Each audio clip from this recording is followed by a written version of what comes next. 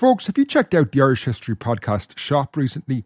Right now, I have a sale of 30% off everything when you use the code SALE30. So go to irishhistorypodcast.ie/shop and get 30% off everything when you use the discount code SALE30. Quality sleep is essential. That's why the Sleep Number Smart Bed is designed for your ever-evolving sleep needs. Need a bed that's firmer or softer on either side? Helps you sleep at a comfortable temperature? Sleep Number Smart Beds let you individualize your comfort, so you sleep better together. J.D. Power ranks Sleep Number number 1 in customer satisfaction with mattresses purchased in-store. And now, save 50% on the Sleep Number Limited Edition Smart Bed for a limited time. For J.D. Power 2023 award information, visit jdpower.com/awards. Only at a Sleep Number store or sleepnumber.com. Hold up. What was that? Boring. No flavor. That was as bad as those leftovers you ate all week. Keke Palmer here, and it's time to say hello to something fresh and guilt-free. Hello Fresh. Jazz up dinner with pecan-crusted chicken or garlic butter shrimp scampi. Now that's music to my mouth. Hello Fresh. Let's get this dinner party started. Discover all the delicious possibilities at hellofresh.com.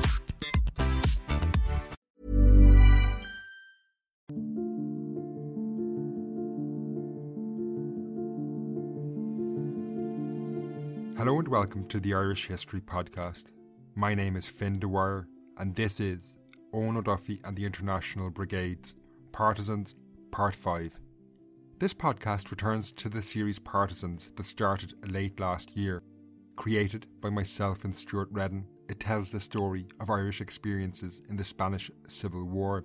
Now this episode is a vivid account of the two groups of Irish people who travelled to Spain in late 1936 to fight in that war. These were the Irish Brigade, led by Eoin O'Duffy, Ireland's most well-known fascist, and the International Brigades, who travelled to fight on the anti-fascist side. This will give you a sense why these people travelled to a country they knew little about to risk their lives, how they got there, and what their initial impressions of Spain were. The first 4 episodes of Partisans explain the background to the Spanish Civil War and Irish society at the time, and I would recommend checking them out before listening to this episode. Part 4 in particular is definitely worth listening to first. Now this podcast is one of 5 that will be released in the next 3 weeks to conclude this series, Partisans, meaning there's going to be 2 shows out per week for the coming weeks.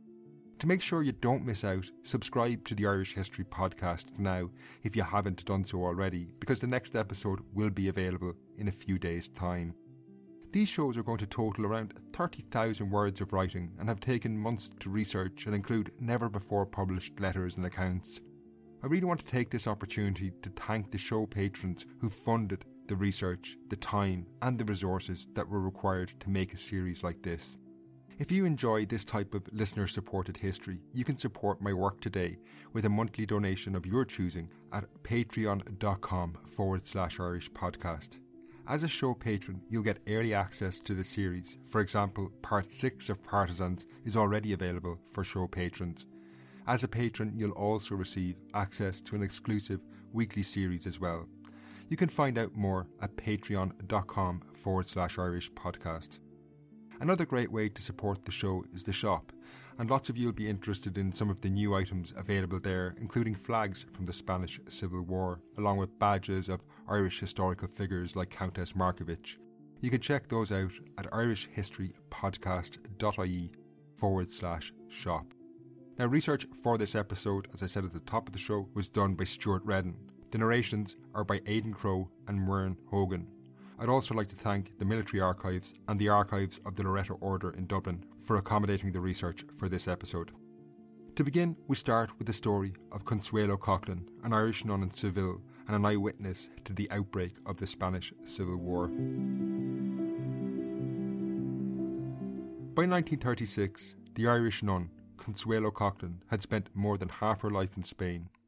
She had left her home in Bray in 1908 at the age of 18, and over the following 3 decades she had risen through the ranks of the Loreto Order, becoming the local superior of a convent in the city of Seville. While she had slowly adapted to life in Spain, the heat of Seville summers could be unbearable. Thermometers registered temperatures into the high 30s, nearly 100 degrees Fahrenheit. To make matters worse, the city was over 50 kilometres inland, so there was little wind in Seville to alleviate the intense summer heat, which was compounded by the fact that Sister Coughlin was obliged to wear a veil and a nun's habit. While summer, at the best of times, was a battle of endurance, in her 3 decades in Spain, Sister Coughlin had never experienced anything like the fateful summer of 1936.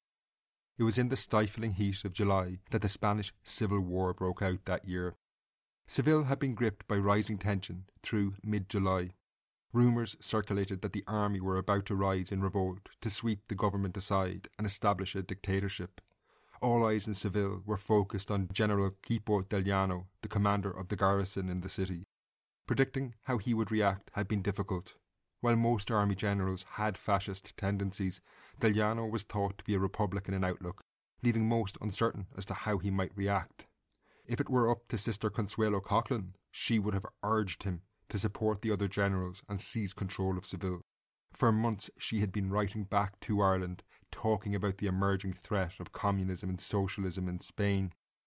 Churches had been attacked during left-wing demonstrations since they had won the elections in the previous February, and this had confirmed Sister Coughlin's worst fears about what lay ahead if something were not done. During what was a long, hot, tense day of July the 18th, the answer finally came. While most had been oblivious to the fact, General Quipo del Llano had actually been one of the main plotters behind the coup that started across Spain, and he gave the order for his soldiers to seize Seville. This would inevitably lead to conflict with the major trade unions in the city, and unfortunately for Sister Coughlin, her convent was located close to the army barracks in the city. The surrounding streets would soon become a battleground. Indeed, as the coup started, soldiers arrived at her convent door to take up positions on her balconies for the upcoming battle. While perhaps being nervous, Sister Consuelo Coughlin ultimately welcomed these developments, recalling these soldiers in a heroic fashion. She quoted one saying, "This we only do for God and Spain," before urging the nuns to take cover. Not long afterwards, the firing began.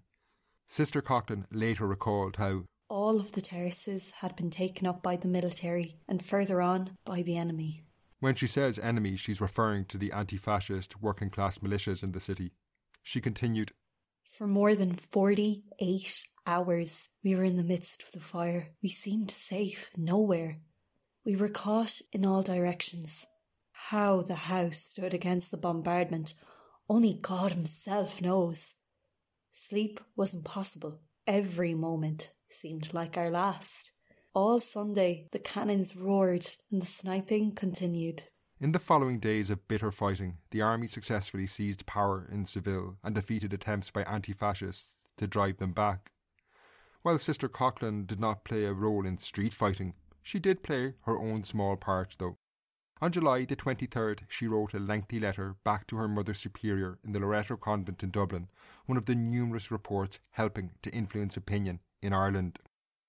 In what was a detailed account, she provided a highly selective version of events that had taken place in Seville. Understandably, she hated and feared Spanish socialists and communists due to their hatred of the church, and this had led her to sympathise with the fascists. However, the picture that she portrayed in her letter about events in Seville that she sent back to Ireland was misleading. She created an image of the Spanish army heroically saving Spain and Christianity. There was no mention, for example, of the reign of terror unfolding in the city after the army had seized power. Like they would in many cities, the army and fascist militias supporting them began a murderous campaign against their enemies. Trade unionists were massacred in the hundreds. While Sister Consuelo did make an oblique reference to this violence in the line, "No mercy is shown," this masked the fact that a bloodbath had taken place in working-class neighbourhoods in Seville. Thousands would lose their lives, but Sister Coughlin made no mention of the fact at all. She, however, was by no means alone. Many Irish people would send similarly selective accounts back to Ireland, which would help how the war was reported, understood, and most importantly, how Irish people would react. Indeed, as Sister Coughlin's report arrived in Ireland a few weeks later, in August 1936, eyewitnesses were also making their way home. These included a Miss Curley, a native of Athlone, who had been working in Bilbao in the Basque country before she was evacuated in the days after the war started. She brought back news and accounts which portrayed the fascists as the saviours of Christian Spain and their anti-fascist enemies as marauding hordes bent on destroying Christianity where they found it. This account received widespread press coverage. Indeed, most Irish newspapers were deeply conservative and supported the fascists' attempt to seize power in Spain, and they embellished and enhanced the reports arriving back, blurring fact with wild speculation. When Mary Donnelly, the 26-year-old assistant to Leopold Kearney, the Irish ambassador in Spain, returned to Ireland and gave interviews, the Irish Independent newspaper interspersed claims that priests and nuns were being arrested and executed side by side with the quotes from Donnelly. This left the reader with the impression that these were the words of Mary Donnelly herself. Irish newspapers had little knowledge and indeed less interest in the widespread, systematic reign of terror being unleashed by the Spanish army in areas they had taken control of. There was the very occasional dissenting voice at the time. As covered in the last episode of Partisans, Peadar O'Donnell, the well-known Irish Republican socialist who had witnessed the opening phase of the war, tried to give a different perspective. His view was in its own way selective, but this mattered little, given he was an increasingly marginalised figure in Irish life through the 1930s, and he would not be able to influence wider public opinion. It was accounts like those of Sister Consuelo Coughlin and the Miss Curley from Athlone that were far more influential. A one-dimensional understanding of the war that portrayed the Catholic Church as the victim saved by a fascist coup was emerging. This led to a very ugly and increasingly violent atmosphere in Ireland, where the Catholic Church was almost totally dominant. Dissenting voices faced constant attack. Indeed, when Peadar O'Donnell tried to defend the anti-fascist side, Dublin would prove a far more dangerous city than Barcelona had been, even though he had witnessed the opening phase of a civil war there. He was attacked both figuratively and literally. In Dublin, what were criminal outfits known as the Animal Gangs spread rumours he had personally participated in church burnings. Inevitably, this led to O'Donnell being assaulted in Dublin. Later he explained how Irish society reacted to the news of the opening phase of the Spanish Civil War. The Spanish Civil War was indeed a rather one-sided fight. The issue was very simple. You were either in favour of burning churches and all that, or you were against burning churches and all that. In this atmosphere, Ireland itself was a powder keg waiting to explode, and the Spanish fascists were quick to exploit this. Within weeks of the outbreak of the Spanish Civil War, the London-based Spanish aristocrat Count Ramirez de Arellano had identified Ireland as a potential source of support for the Spanish fascists. De Arellano was not only looking for money, but he also began to sound out the idea of raising a potential brigade of Irishmen to travel to fight in Spain. He approached the Archbishop of Armagh, Cardinal Joseph McCrory, asking for advice, and McCrory immediately identified a man that was, in his words, a chivalrous, courageous, upright man, and a good Catholic, and above all, a good organiser. Now this man McCrory was talking about was General Eoin O'Duffy, who was by 1936 a deeply controversial figure in Irish politics. O'Duffy had lived an extraordinary life. He had been a leading member of the IRA, briefly serving as its Chief of Staff. After independence, he had an illustrious career, serving as the Commissioner of An Garda Síochána, the first Irish police force.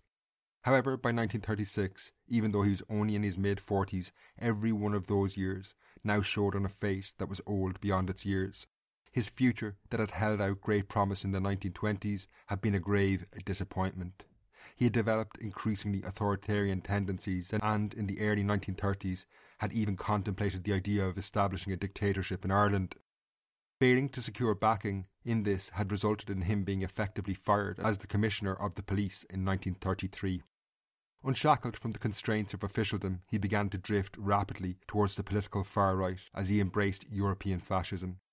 He joined and quickly became the leader of an organisation called the Army Comrades Association, a right-wing paramilitary formation which was frequently involved in street battles with the IRA. Better known as the Blue Shirts from their paramilitary attire, they echoed Mussolini's black shirts and Hitler's Nazi brown shirts. However, initially at least, O'Duffy had remained a very influential figure in conservative circles in Irish society and had been appointed the first leader of a new political party, Fine Gael, which sought to unify various strands of conservative and right-wing organisations in Ireland, including O'Duffy's Blue Shirts. However, while most members of Fine Gael were deeply conservative, many found O'Duffy's rhetoric too extreme and divisive, and within a matter of months he was sidelined by the party. Finding himself in a political wilderness, he developed a very serious drinking problem, something that would plague him in the coming years.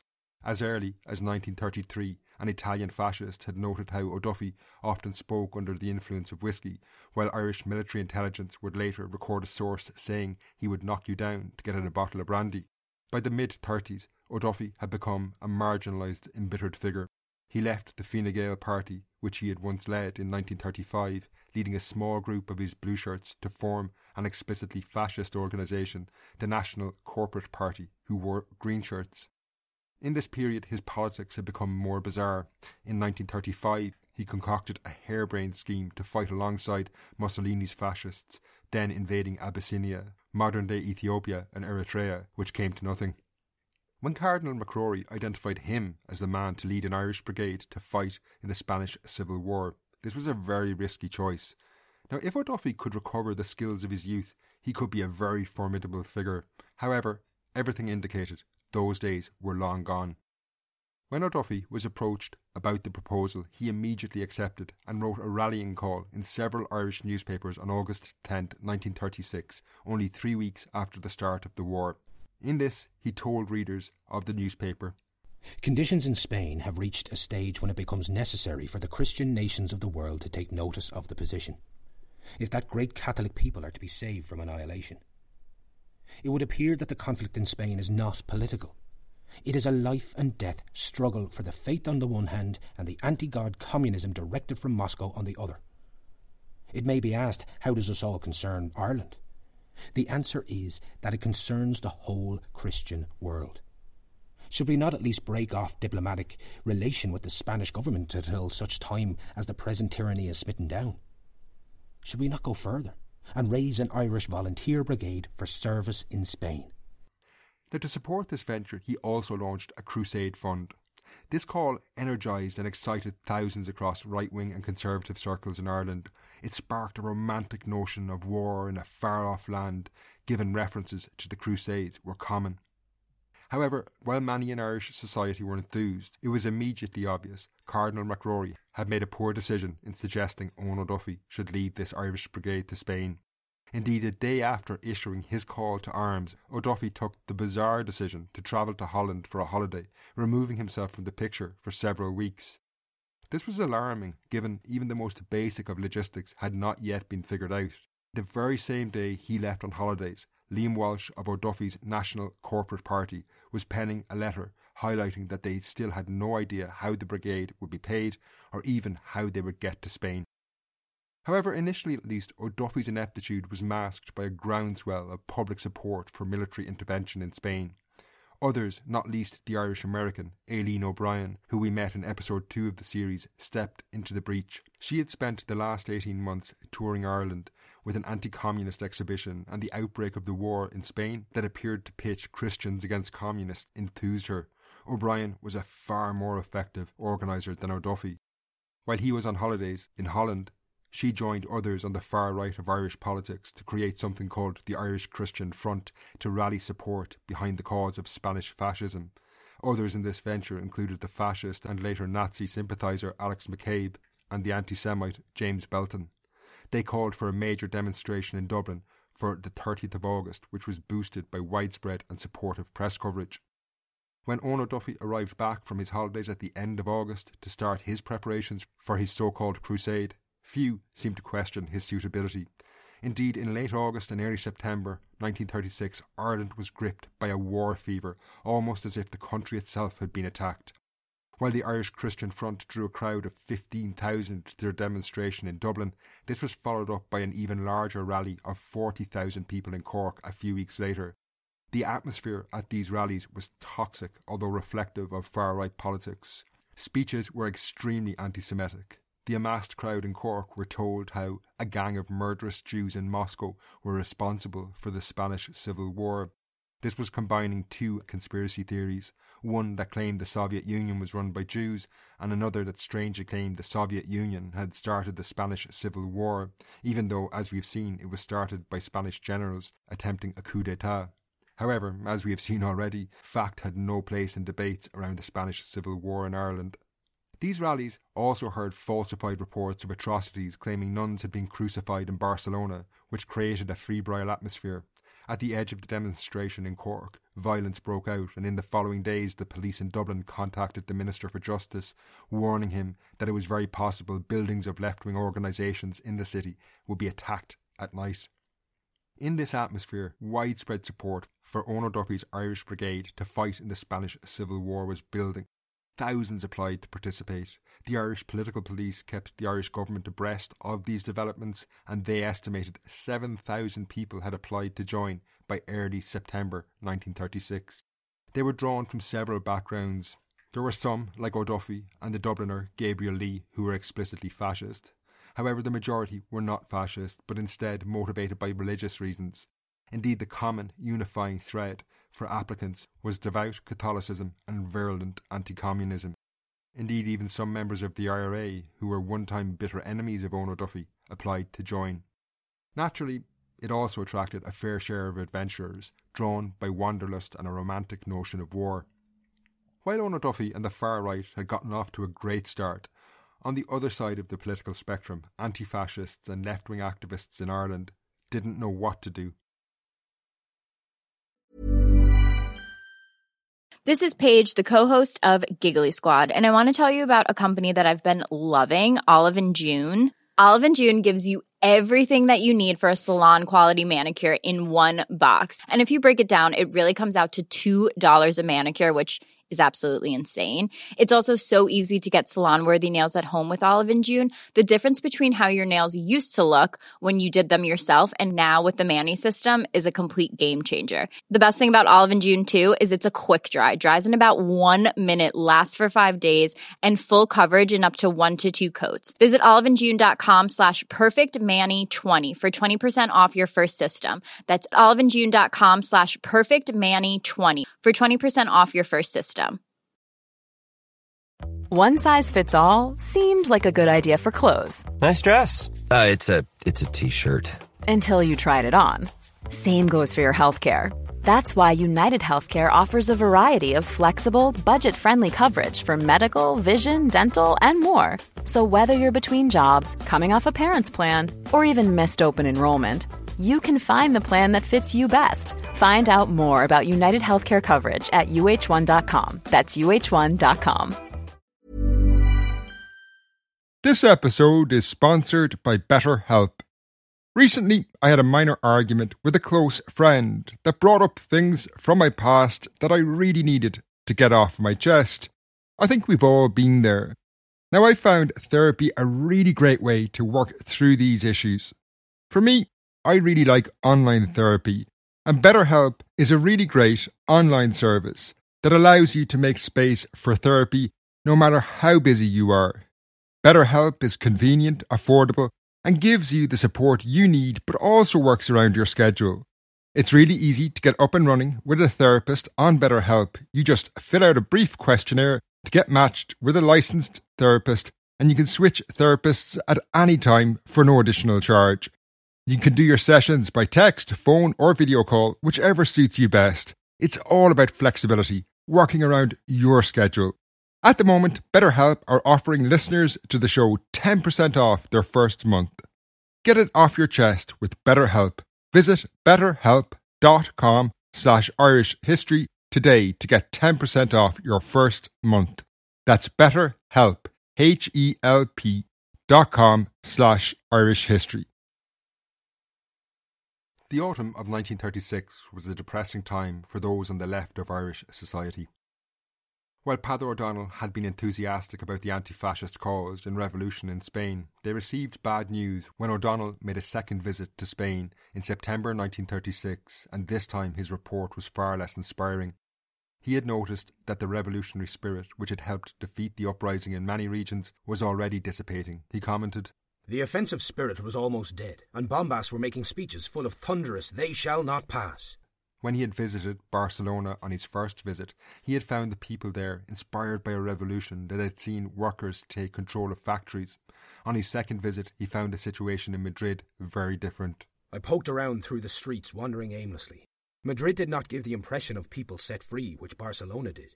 Indeed, in those early days, O'Donnell was very sceptical about the chances of an anti-fascist victory, and was not in favour of Irish anti-fascists travelling to Spain to fight in a war he thought could not be won. Frank Ryan, who like O'Donnell had been a leading member of the IRA and was a very influential Irish Socialist Republican, held a similar view. He wrote to a friend in September 1936, I wouldn't go to Spain, nor to the US just now, because I feel I have to stand my ground here and rally our own. The frontline trenches of Spain are right here. In the following weeks, this attitude changed, however. What convinced Ryan and O'Donnell is unclear, but international developments undoubtedly had an impact. On September the 18th, 1936, the Soviet Union decided it would not only logistically support the beleaguered Spanish Republic, but that it would start organising and recruiting volunteers for an international anti-fascist army that would travel to Spain to fight fascism. Known as the International Brigades, this seems to have been a game-changer for the likes of O'Donnell and Frank Ryan. With Soviet advisors and material, they may well have thought that this international army could swing the war back in favour of the anti-fascists. There's no question that the sobering reality of life in Ireland for left-wing activists also played a role. While Frank Ryan had claimed the front line of Spain was in Ireland for him, the reality was that socialists in Ireland were in no position to put up a fight of any kind. They could scarcely organise a meeting without facing attacks. By the end of 1936, Peadar O'Donnell bleakly commented that they had essentially been denied free association by the far right. These factors combined to convince Irish socialists and Republicans that they should join the International Brigades. Bob Doyle, who we met earlier in the series, explained his motivations. I thought Ireland would go fascist, and that was one of the motivating factors in me making up my mind to go to Spain. I didn't know much about Spain, but I knew my thoughts were that every bullet I fired would be against the Dublin landlords and the capitalists. The idea that Spain was actually somewhere Irish socialists could find a struggle they might actually win was also attractive. Eugene Downey, an Irish communist who had also travelled to Spain, said the Spanish Civil War was a kind of lifeline for frustrated left-wingers. However, while thousands were showing an interest in fighting for fascism in Spain, the small, isolated, radical movement in Ireland could mobilise a few hundred at the very best. While both the Irish right and left started to make preparations to travel to Spain through the autumn of 1936, it began to look increasingly likely that the war might in fact be over before they even arrived.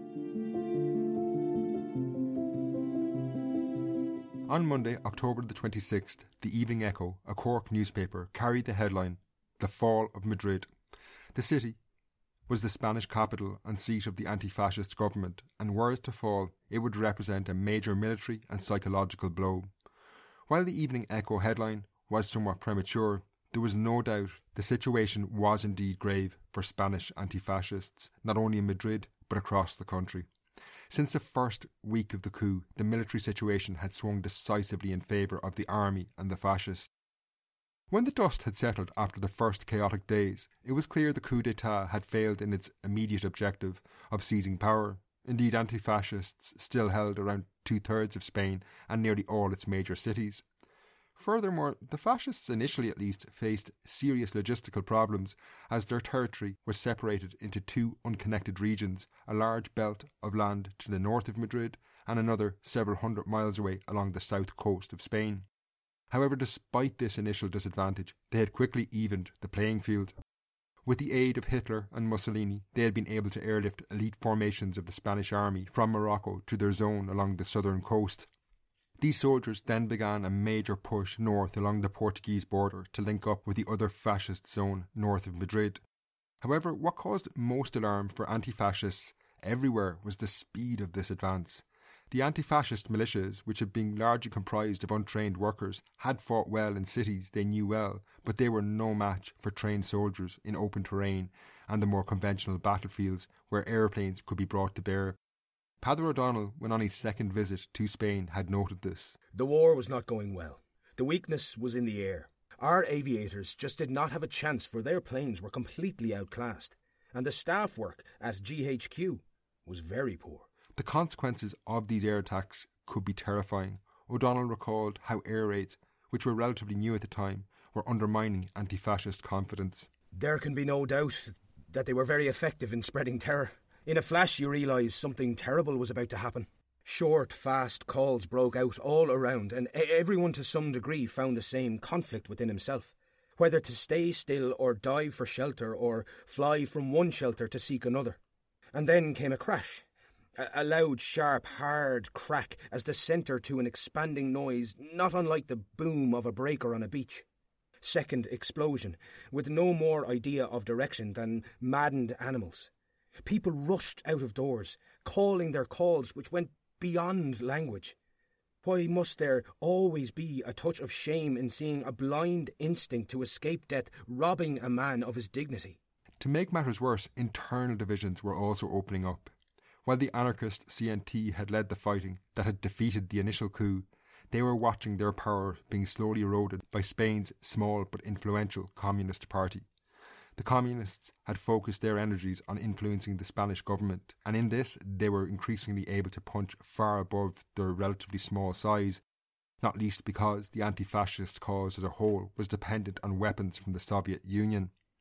This led to growing tension within the anti-fascist side. Now all these factors combined for a disastrous autumn in 1936. The Spanish Foreign Legion, led by an aggressive commander, Colonel Juan Yagüe, advanced at an alarming rate of 500 kilometres in just 4 weeks. It had only taken him a month to link up with the northern fascist zone, a move that left Madrid surrounded to the west and north.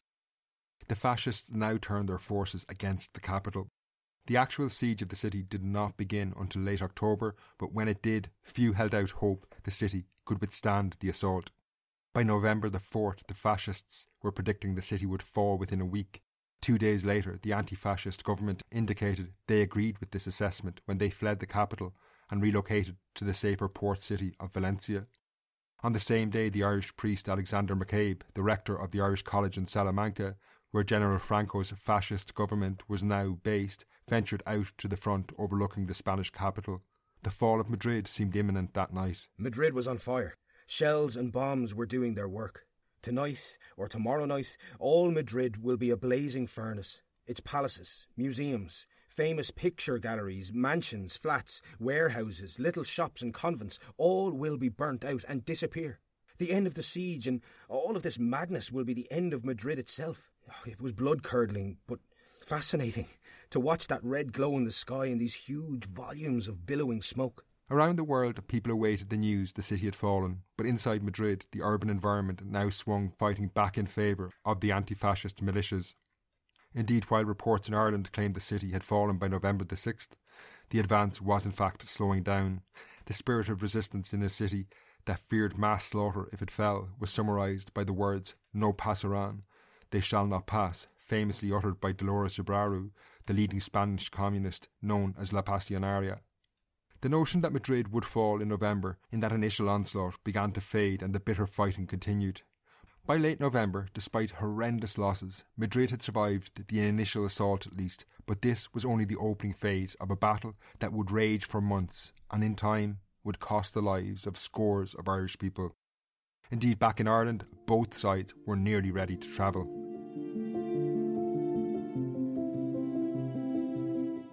Through the autumn of 1936, Eoin O'Duffy had travelled to both London and Spain to coordinate transport of his Irish brigade.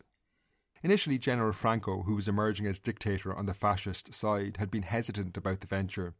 With talk of several thousand Irish people travelling, Franco was nervous about how the Irish government would react at a time where he was lobbying for international recognition and the Irish government to date had remained aloof.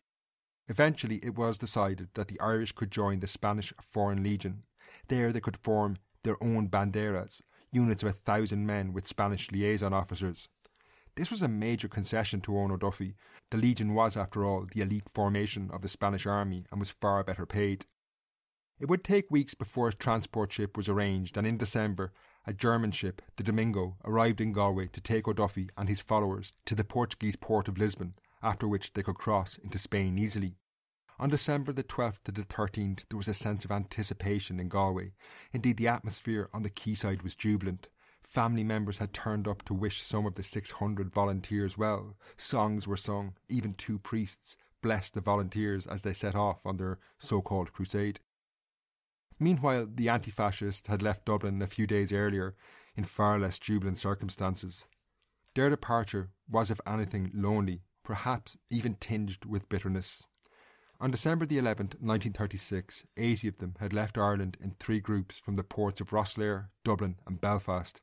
There was no bands, no cheering crowds. It was, all told, a more lonely, sombre affair. Many of them had kept their departure quiet.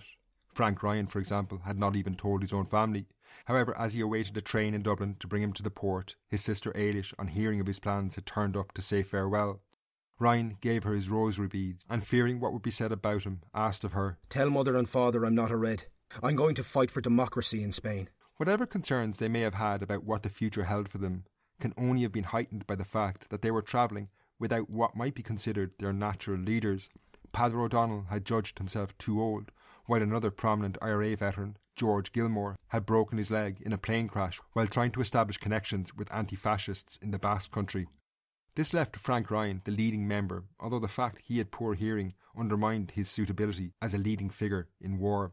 Their journey out proved a lot more difficult than that of Eoin O'Duffy's Irish Brigade, who had travelled directly to Lisbon. Frank Ryan and the International Brigaders first travelled to London, where they were vetted by British communists. From there they travelled to Paris, where the French Communist Party, the largest in Western Europe, was coordinating international volunteers. However, even in Paris, they still had to hide what their ultimate destination was. Historian Anthony Beaver gives a sense of what Paris was like in these days. Paris was the marshalling yard for volunteers of all nationalities. On arrival at the Gare du Nord, left-wing taxi drivers drove them to the reception centres in the 9th arrondissement. Almost every day, young men, brown paper parcels under their arms, could be seen waiting for the Perpignan train at the Gare d'Austerlitz, conspicuously trying to look inconspicuous. Once safely on the train, they would fraternise with those whose glances they had just been avoiding so studiously. Wine was passed around, food shared, and the Internationale sung endlessly. The 2 principal routes were either to Marseille, where they were smuggled onto ships for Barcelona or Valencia, or else to Perpignan, and then over the Pyrenees at night. Frank Ryan and the International Brigaders took the latter of these routes, crossing the Pyrenees in mid-December. Once they were over the border, they made their way to Albacete, which had been allocated as a training centre for international anti-fascist volunteers. So it was, at Christmas 1936, 2 groups of Irish people, some of whom had been former members of the IRA together, were in training camps preparing to fight on opposing sides in the Spanish Civil War. Neither group had much experience of conventional warfare and were both in desperate need of training, but the 2 groups had a very different experience from this moment on. In Albacete, the Irish anti-fascists joined a training camp of thousands of international socialists and communists. Judging on his letters, Frank Ryan was happy at how the Irish volunteers acquitted themselves during the training. Writing to a friend, he said, "You must remember that all our years in the IRA were good to purpose. These lads are well trained and will never let us down." While this indicates they were taking their training seriously and adapting well to life in Spain, there is a certain degree of naivety given what lay ahead of them. Their experiences in the IRA would only take them so far. They were soon to find out conventional warfare was very different to guerrilla warfare that they had been training for.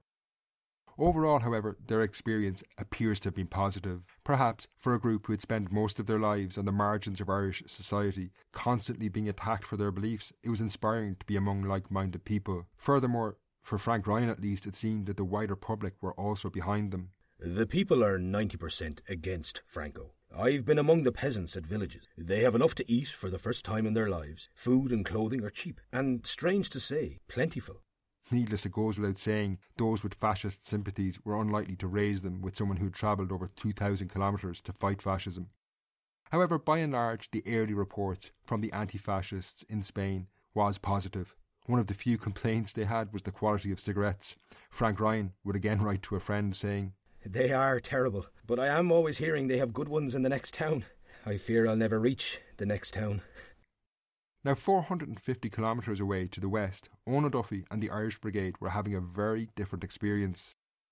From the outset, it was clear discipline was going to be a major problem. Not long after reaching the port of Lisbon in Portugal, members of the Irish Brigade had been involved in a quayside fracas with the Portuguese police, a foretaste of what lay ahead.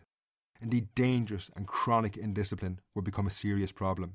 When their training got underway in the city of Casillas, Father Alexander McCabe, the rector of the Irish College in Salamanca, quickly heard reports of a drink problem, and men had grown too fond of the vino. Now, many of O'Duffy's Irish volunteers were raw recruits who had never fired a gun and were in desperate need of training. Indeed, this in itself appears to have led to some tensions with the Spaniards, as O'Duffy appears to have misled them about the quality of the troops he was bringing, and indeed his own experience. Leopold Kearney, the Irish ambassador to Spain, commented, "They thought originally that O'Duffy had the military experience and science of a general. They now know from conversations with him that his military knowledge is very limited." Alexander McCabe, the Irish priest who lived in Salamanca where Franco was based, backed this up when he said, "The Spanish authorities had the erroneous impression that Ireland would send out a crack regiment of veterans, perhaps of the Great War, and up to the standards of any continental army. The Spaniards thought too that all the officers would have been trained in a military academy, such as they themselves." Now, these problems were compounded by the fact that the volunteers did not take their training that they desperately needed very seriously. Again, the priest Alexander McCabe increasingly thought they were just a band of adventurers. He would record in his diary in February 1937, just 2 months after they had arrived and when their training was nearing its end, that "The attendance at brothels has increased from 5 the first fortnight to 40 a week now. Several cafes were broken this week. The proprietor of one injured. Our name is below zero. Drunkenness is a curse." However, despite these problems, as the war intensified, the Irish, on both sides, even with their limited military experience, would soon find themselves in the heat of battle. Indeed, as most of these volunteers were starting their training, some Irish anti-fascists who had been living in London and had travelled out even earlier were already being thrown into the front line as the desperate siege of Madrid continued. There, the realities of war hit home. In mid-December, the anti-fascist Thomas Patton from Achill Island in County Mayo was the first Irish person to die in the war when he was killed outside Madrid. A few days later, the Dublin communist Jack Blue Barry was also killed. They were the first of many. In the next episode, we will follow the Irish into battle, initially in Andalusia, and then the most deadly battle of the entire war in Irish terms, the Battle of Jarama. That episode comes out on Wednesday. In the meantime, don't forget to check out the shop at irishhistorypodcast.ie/shop. That's irishhistorypodcast.ie/shop. Until next time, Slán.